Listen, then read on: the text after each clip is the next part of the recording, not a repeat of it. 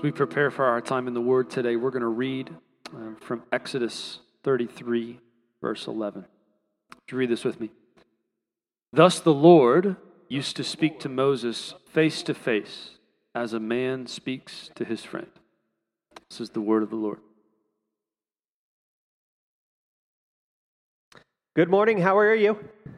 It's good to see you here. Glad you made it through the cold, all that good stuff. We are in a series called Pray First, and we've been talking about inviting God into every situation in our life and everything. Let's just pray first. And we've been jumping out of a text in 1 Thessalonians chapter 5 where Paul says, pray without ceasing, pray continually in all circumstances, give thanks. And we're going to switch midstream. We've spent about 4 weeks bouncing there, and now we're going to take you to Ephesians chapter 6, and for the next 4 weeks, we're going to talk about this verse and bounce out of it, and it's kind of the same idea that Paul says. He says, pray in the Spirit on all occasions with all kinds of prayers and requests. With this in mind, be alert and always keep on praying for all of the saints. That first phrase is on all occasions. And it's another encouragement to us that in every situation, wherever we find ourselves in life, we should invite God to join that with us and pray first. I see a lot of Chiefs gear on today. Can I get a woo? Because we're ready for the day, right? Tom Brady's going down. Okay. I bring that up because if those of you who are Chiefs fans might know this guy named Eric Fisher. And Eric Fisher, if you know his story, he got hurt the last game that the Chiefs played, and he blew his Achilles out. It may even end his career. He's not really sure. And so he definitely does not get to play in the biggest game of the year today. He's going to be on the sideline. But here's what he said. He said, well, some things just don't go the way we planned them. Every week I take the field, I start with, what's the word? Prayer. Sounds like he prays first. Some games the prayers are different than others, but the one thing that I keep consistent is that God's will comes before my own. On all occasions, before practice, pray first. Before the game, pray first. Even before the game, where I'm just standing on the sidelines with a career-threatening injury, I don't get to play, guess what? Pray first. There's a second phrase in that text that says all kinds of prayer, not just pray on all occasions, but we use all kinds of prayer. And you say, wait a minute, there's more than one kind of prayer? And the answer is absolutely. We're to use every kind of prayer available to us. Last week, I shared the idea that prayer is not just a single dish. Prayer is a menu. It's kind of like walking up to the buffet and only getting green beans off the buffet. That's kind of crazy. No, you want to take advantage of everything that's on the buffet, and prayer is like that. It's not just one dish. It's a menu. And so we're trying in the next 4 weeks to lay out some different ways, some different kinds of prayer so that you can be able to form words for your prayers so that you can meet in prayer with God. By the way, that's one of the goals of the 21 Days of Prayer. Hope you signed up for that. If you did, don't forget your packet in the back, and you'll find this book. You'll find a bracelet that just says "Pray First." There's a pin in there. There's a sticker in there. Don't forget about that. It might slip out and find its way on your floor, and you never realized it was there. That's a good thing to stick on a coffee mug or something like that. But in your booklet, the first half will contain different models of prayer, different ways to pray. And then the last half will actually begin our days of prayer. And each day, this is day 3 that I just turned to, each day will have the heart prayer that we just went through. We want that to be a daily thing for you. Just quickly pray through the Lord's Prayer with your heart. There will be some focuses on there, a scripture, some words that you can use if words don't come easily. And then if you're the journaling type and like to write your prayers out, some space for that each day. And so that begins tomorrow, and we're just excited about what God is going to do when we all get on the same page and we start praying the same things together. He's going to do amazing, amazing things. And so maybe if you're aware of that there are different kinds of prayers, different models of prayer, maybe that will put fresh air in your prayer life. And so that's what we're going to spend time doing the next 4 Sundays. And today, we're going to launch in with the prayer of Moses, the prayer of Moses. You might know the story of Moses.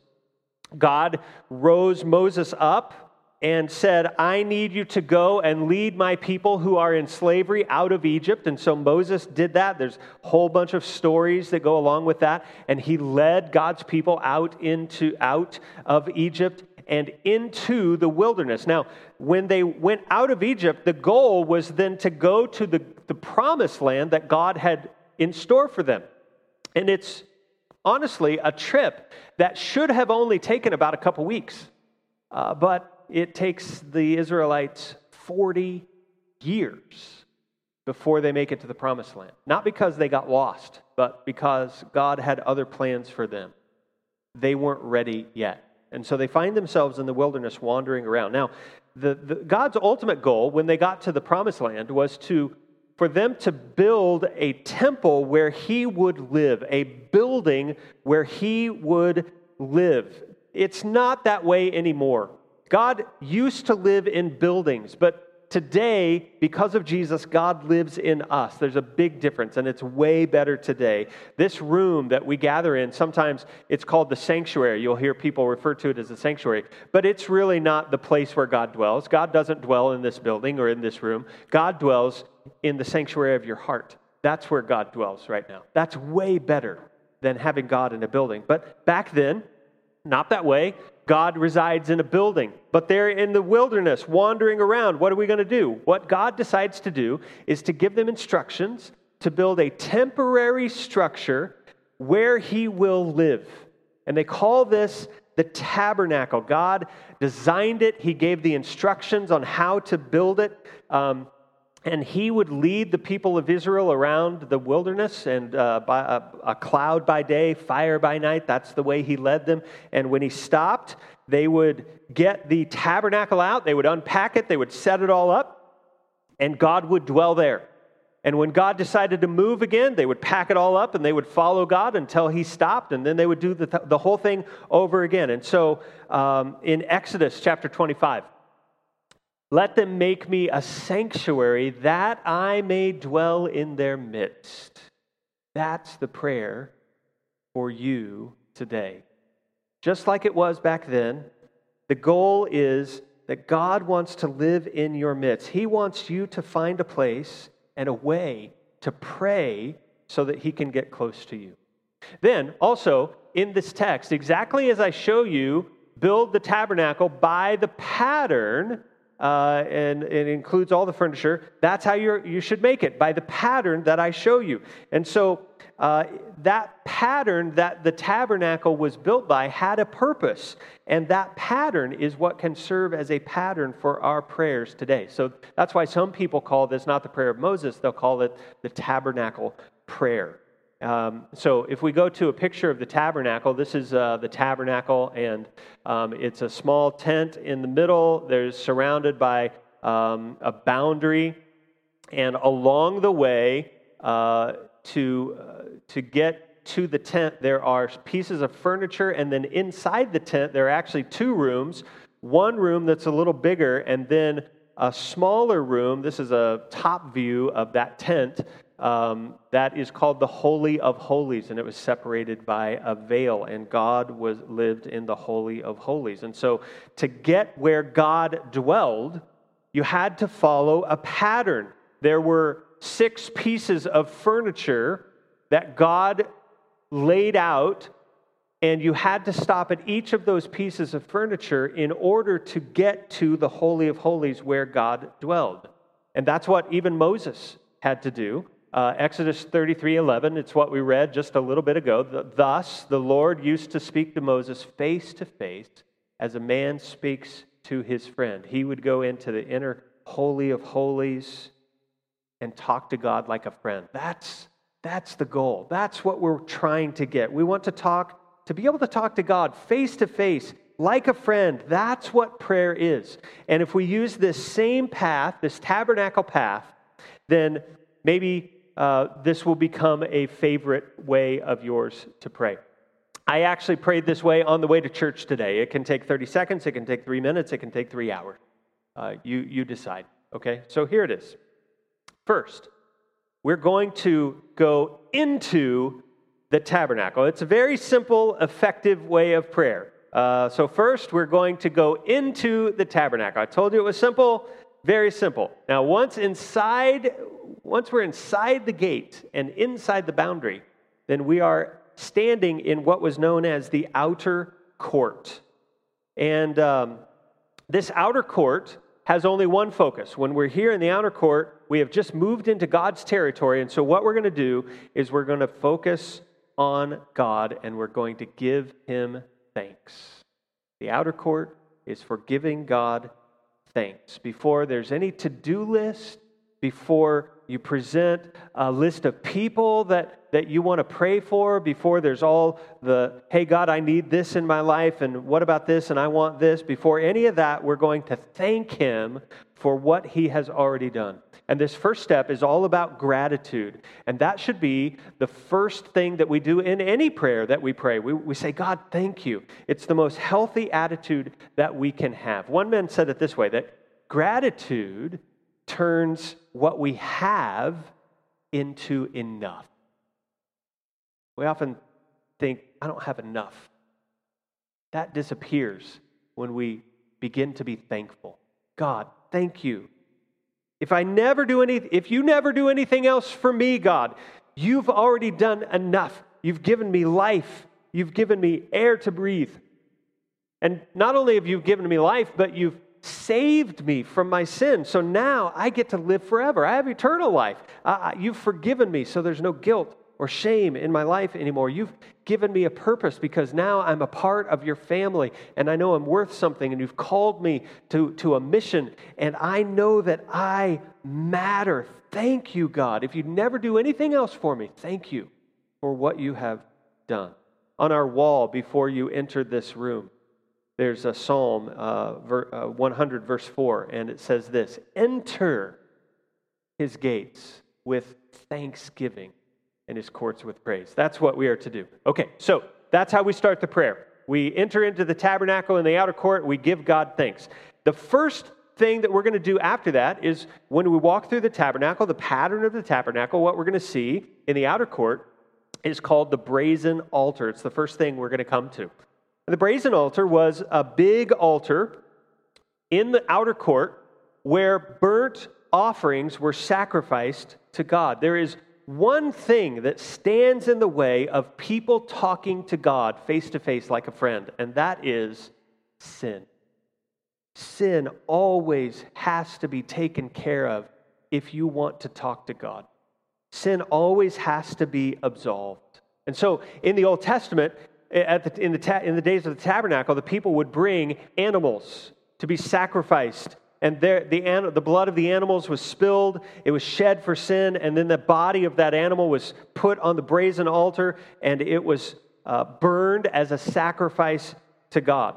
Fun fact about the brazen altar, the fire in this altar burned 24 hours a day, 7 days a week. It never ended. The fire never ended because sacrifices never stopped. Because sin never stops. And the initial fire came from God Himself. When they would set the tabernacle up, God's presence, the fire of God would light the brazen altar so that sacrifices could be done. In other words, God started the grill. That's what happened. And here's the point. The brazen altar means that something has to die before I go further. That's what it means. And that's still true. Something has to die for me to be able to approach God and talk with Him like a friend. And that's what the cross is all about. Jesus shed His blood on the cross. He became the ultimate once for all time sacrifice for sin so that you and I can enter into God's presence. The only way that we have even the ability to stand before God is because Jesus died on the cross as a sacrifice for sin. Hebrews 10 says, "Therefore, brothers, we have confidence to enter the holy place." Why? Because of the blood of Jesus. And so, after we give thanks to God, we're going to step to the altar, the brazen altar, and we're going to focus on the cross in our prayer. Without the cross, we can't ever get to God. And so before we get to our list, before we drag out all the things that we think that we need in our life, the brazen altar is going to cause us to pause at the cross. The only thing that allows us to go further at all was because Jesus shed his blood for us. And maybe here a song is appropriate. Jesus paid it all to him I owe. Right? There are all kinds of songs that we could insert here as a part of our prayer. Or maybe you don't sing. That's okay. The words to the line will mean a lot. What next? The outer court, the brazen altar. The next piece of furniture that we're going to come to is called the laver. And the laver was another piece of bronze. It was a bronze sculpture, but it was not an altar. It was a basin that was filled with water. And here's the fun fact about the laver. When the people of Israel were going out of Egypt, God said to the Egyptians, he put it in the Egyptians' mind to give stuff to the Israelites, like expensive stuff, gold, silver, pearls, all that good stuff. And so the Egyptians just started giving this stuff to the Israelites. And in this way, the Israelites left Egypt with a lot of stuff and a lot of wealth. And they get out into the wilderness. And one of the things that God said, there were some mirrors that all you ladies got on the way out of Egypt. And so I want you to put all of those mirrors in a pile, and we're going to melt them down, and we're going to make them into this laver. And so what happens was the bottom of the laver then had a mirror-like finish, so that when you looked into it, you just didn't get your reflection off the water, but off of the bottom of the basin.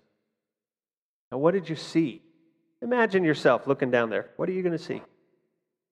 You're going to see a dirty face. You're going to see maybe a wrinkled face. Maybe you see an angry face. All the things that come up that separate us from God, all the things that make us not holy, vanity, pride, greed, jealousy, judgment, envy, that's what you're going to see. And so it was at the laver that after a sacrifice was made for sin at the brazen altar, it was at the laver that they would stop and they would wash their hands with water. They would cleanse their feet with water so that then no contamination from the outside world would go into the tent as they met with God. And when we stop at the laver, we're going to be reminded that we need to be clean when we enter God's presence. And so here's what we're going to do when we stop at the laver. We're going to stop and offer every part of our lives to God. So one way to do that is just to start at the top and go down. God, there are a lot of thoughts in my head that probably shouldn't be there today. Thoughts that don't belong. But today, God, I'm going to think about what is excellent, what is lovely, what is praiseworthy, what is true. God, there are a lot of directions that my eyes are going to want to go today. Would you keep them focused on you? My ears are going to want to entertain gossip today. Help me not to do that. My mouth, I'm committed today to using words that build people up instead of tear people down. With my hands, God, would you put my hands to work for things and projects that build the kingdom of God? With my feet, God, would you guide me in paths of righteousness, not wickedness? Would you help me walk around all of the things that could destroy me? Help me walk around them. And in this way, we kind of offer every part of our lives to God. And that is what Romans 12 says is worship. Paul says in Romans 12, present your bodies as a living sacrifice, holy and acceptable to God, which is your spiritual worship. God doesn't want the bodies of dead animals anymore. He wants you.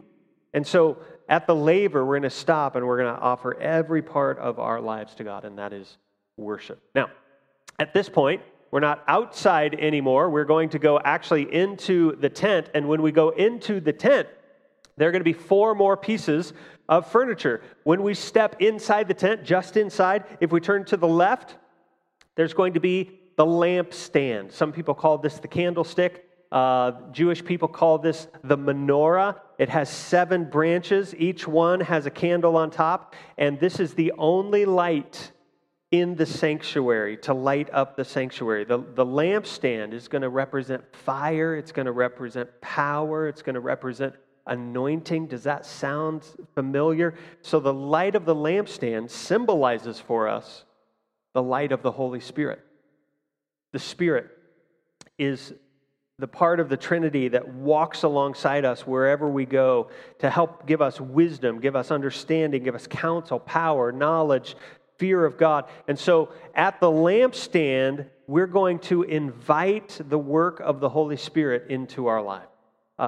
Holy Spirit, would you help me to use the gifts that you've given me in whatever station of life that you've put me in, whether it's a father, a mother, a store owner, insurance salesman, plumber, coach, friend, student, player, spectator, whatever it is, would you help me to use those gifts that you've given me? Would you guide me? And I invite you into my life. Steer me today. Fun fact about the lamp. God instructed specifically that no other lights were ever to be brought into the sanctuary to light it up. This was the only source of illumination that God would allow inside the tent. And so, maybe the prayer is this: God, would you help me to see the world by only your light? There are all kinds of lesser lights around me trying to tell me what is true, but your light is the only one that will lead to real truth, to real life. Let me walk by the light of your Spirit. That was on the left, lampstand. If we turn to the right, there's going to be a table. And on top of the table is actually going to be bread. 12 loaves of bread. Each loaf represents the one of the tribes of Israel, and this table is called then the table of showbread. And fun fact about the bread, only the most excellent flour was used for this bread. There was no yeast, there was salt, oil, there was then also a fragrance that was baked into the bread. Now, I don't know about you, but when I smell bread baking, it smells awesome anyway, let alone adding a fragrance to it. And so it just makes you want to find some butter and sit down and, have a feast, right? The table of showbread then is going to signify for us the Word of God, because the Word of God is food for our souls. It's given to us by God to nourish us, to sustain us spiritually. And so it's at this point in the prayer that maybe we even grab our Bible. We're still praying, but we grab our Bible, and maybe you're going through the Read the Bible in a Year program, so we read that, and that's part of our prayer. Or maybe you're not in a reading program right now, you're not really sure, so we just open and we read until there's a promise of God to claim. Maybe you're not even that, confident, and so here's a trick. What day is it? It is the 7th.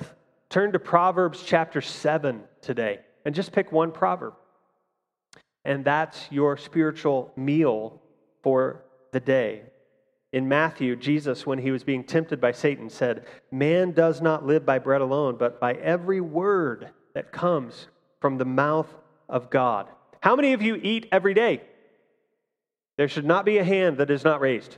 I hope that you eat every day. And if we eat every day, then we need to eat every day.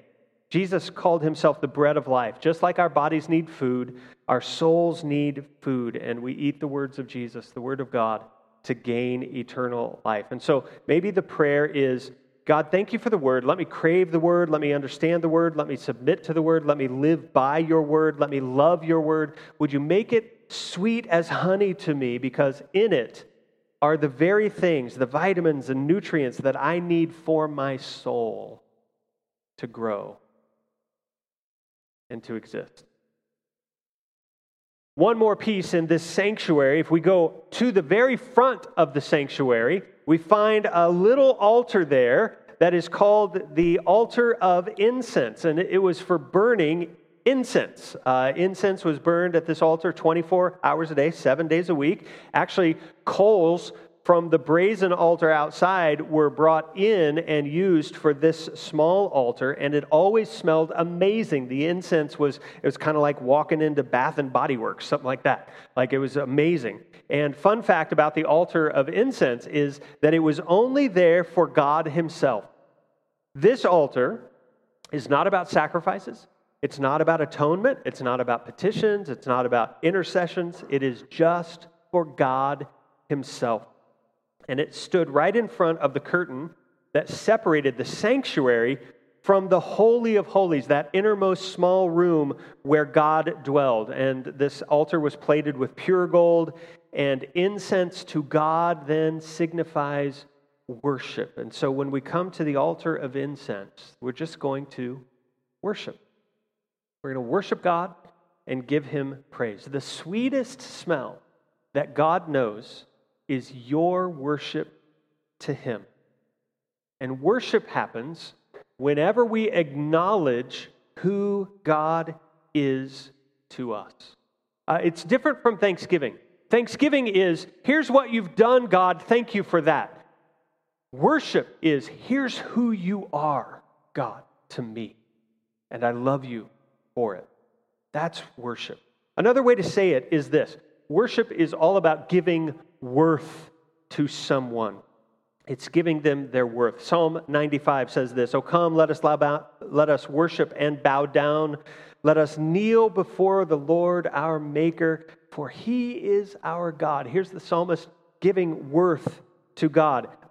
Maybe a good way to put it is to think of a birthday card. Anybody ever given somebody a birthday card? In that space, underneath the little joke or whatever, what do you write? Dear Joe, it's been awesome. I love being your friend. I'm glad it's a great day for you. Happy birthday. So proud of who you are. Happy 19th, love, whoever. That's what you write, right? How many of you have ever used that space to write this? Joe, you owe me $50. Pay me what you owe me.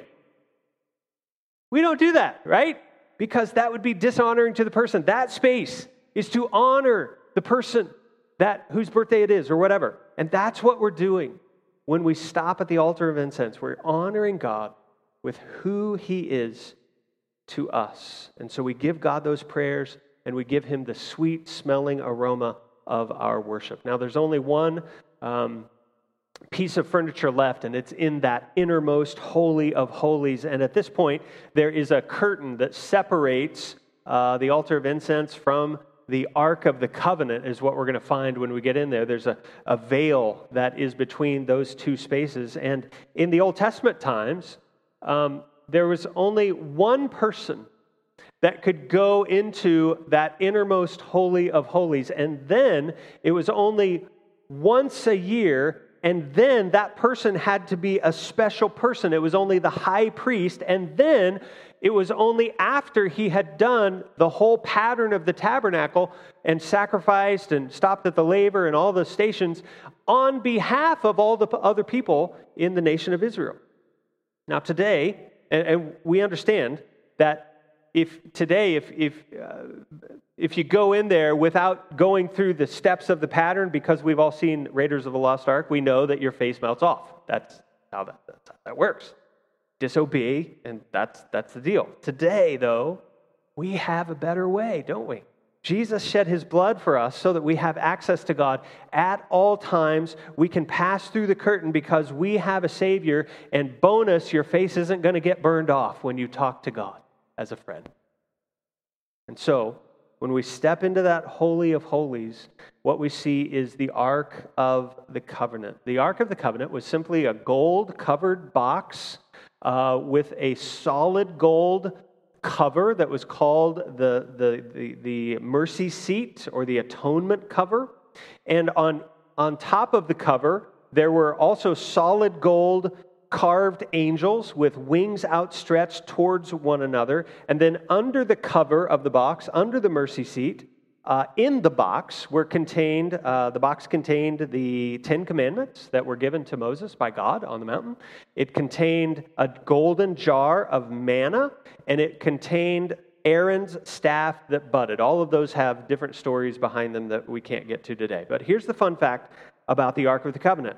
When the high priest entered once a year, he did so to sprinkle blood of the sacrifices that he had just made outside on behalf of all of the nation of Israel. He took that blood and he sprinkled it on the top of the ark, onto the mercy seat. That's why it was called also the atonement cover. And why would he do that? It's because that's where God's glory dwelled, his Shekinah glory. That's where God would come down and be with his people on top of the Ark of the Covenant, on top of the mercy seat. And so watch this. When God would come down to dwell, he would come down and he would be on top of the ark.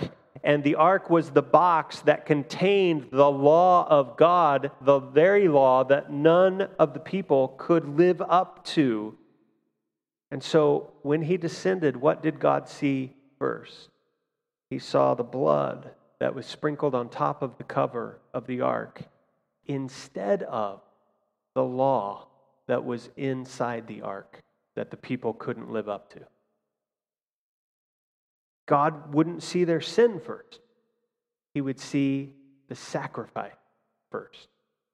And in the ark, the innermost place reminds us of a priest who goes in, who intercedes for all of the other people of Israel. And by the sacrifice of blood, a priest brought people near to God. So when we get to the Holy of Holies, that's what we're going to do too. We're going to remember other people in our prayers, others who also need to be brought near to God himself. Hebrews chapter 4, verse 16 says, "Let us then with confidence draw near to the throne of grace, that we may receive mercy and find grace to help in time of need." And so when we get to this inner sanctuary, this inner Holy of Holies that Jesus has allowed us access to, we plead the case of others before God. And it's at this time, at the throne of grace, that we go to him in time of need. And so we offer all of our prayers, all of our requests, all of the things that are bothering us, all of the things that are weighing hard on our heart, and we lay them on the throne of God where he dwells, knowing that he will answer prayer in a way that we would answer prayer if we knew everything that he knows. And that's the pattern.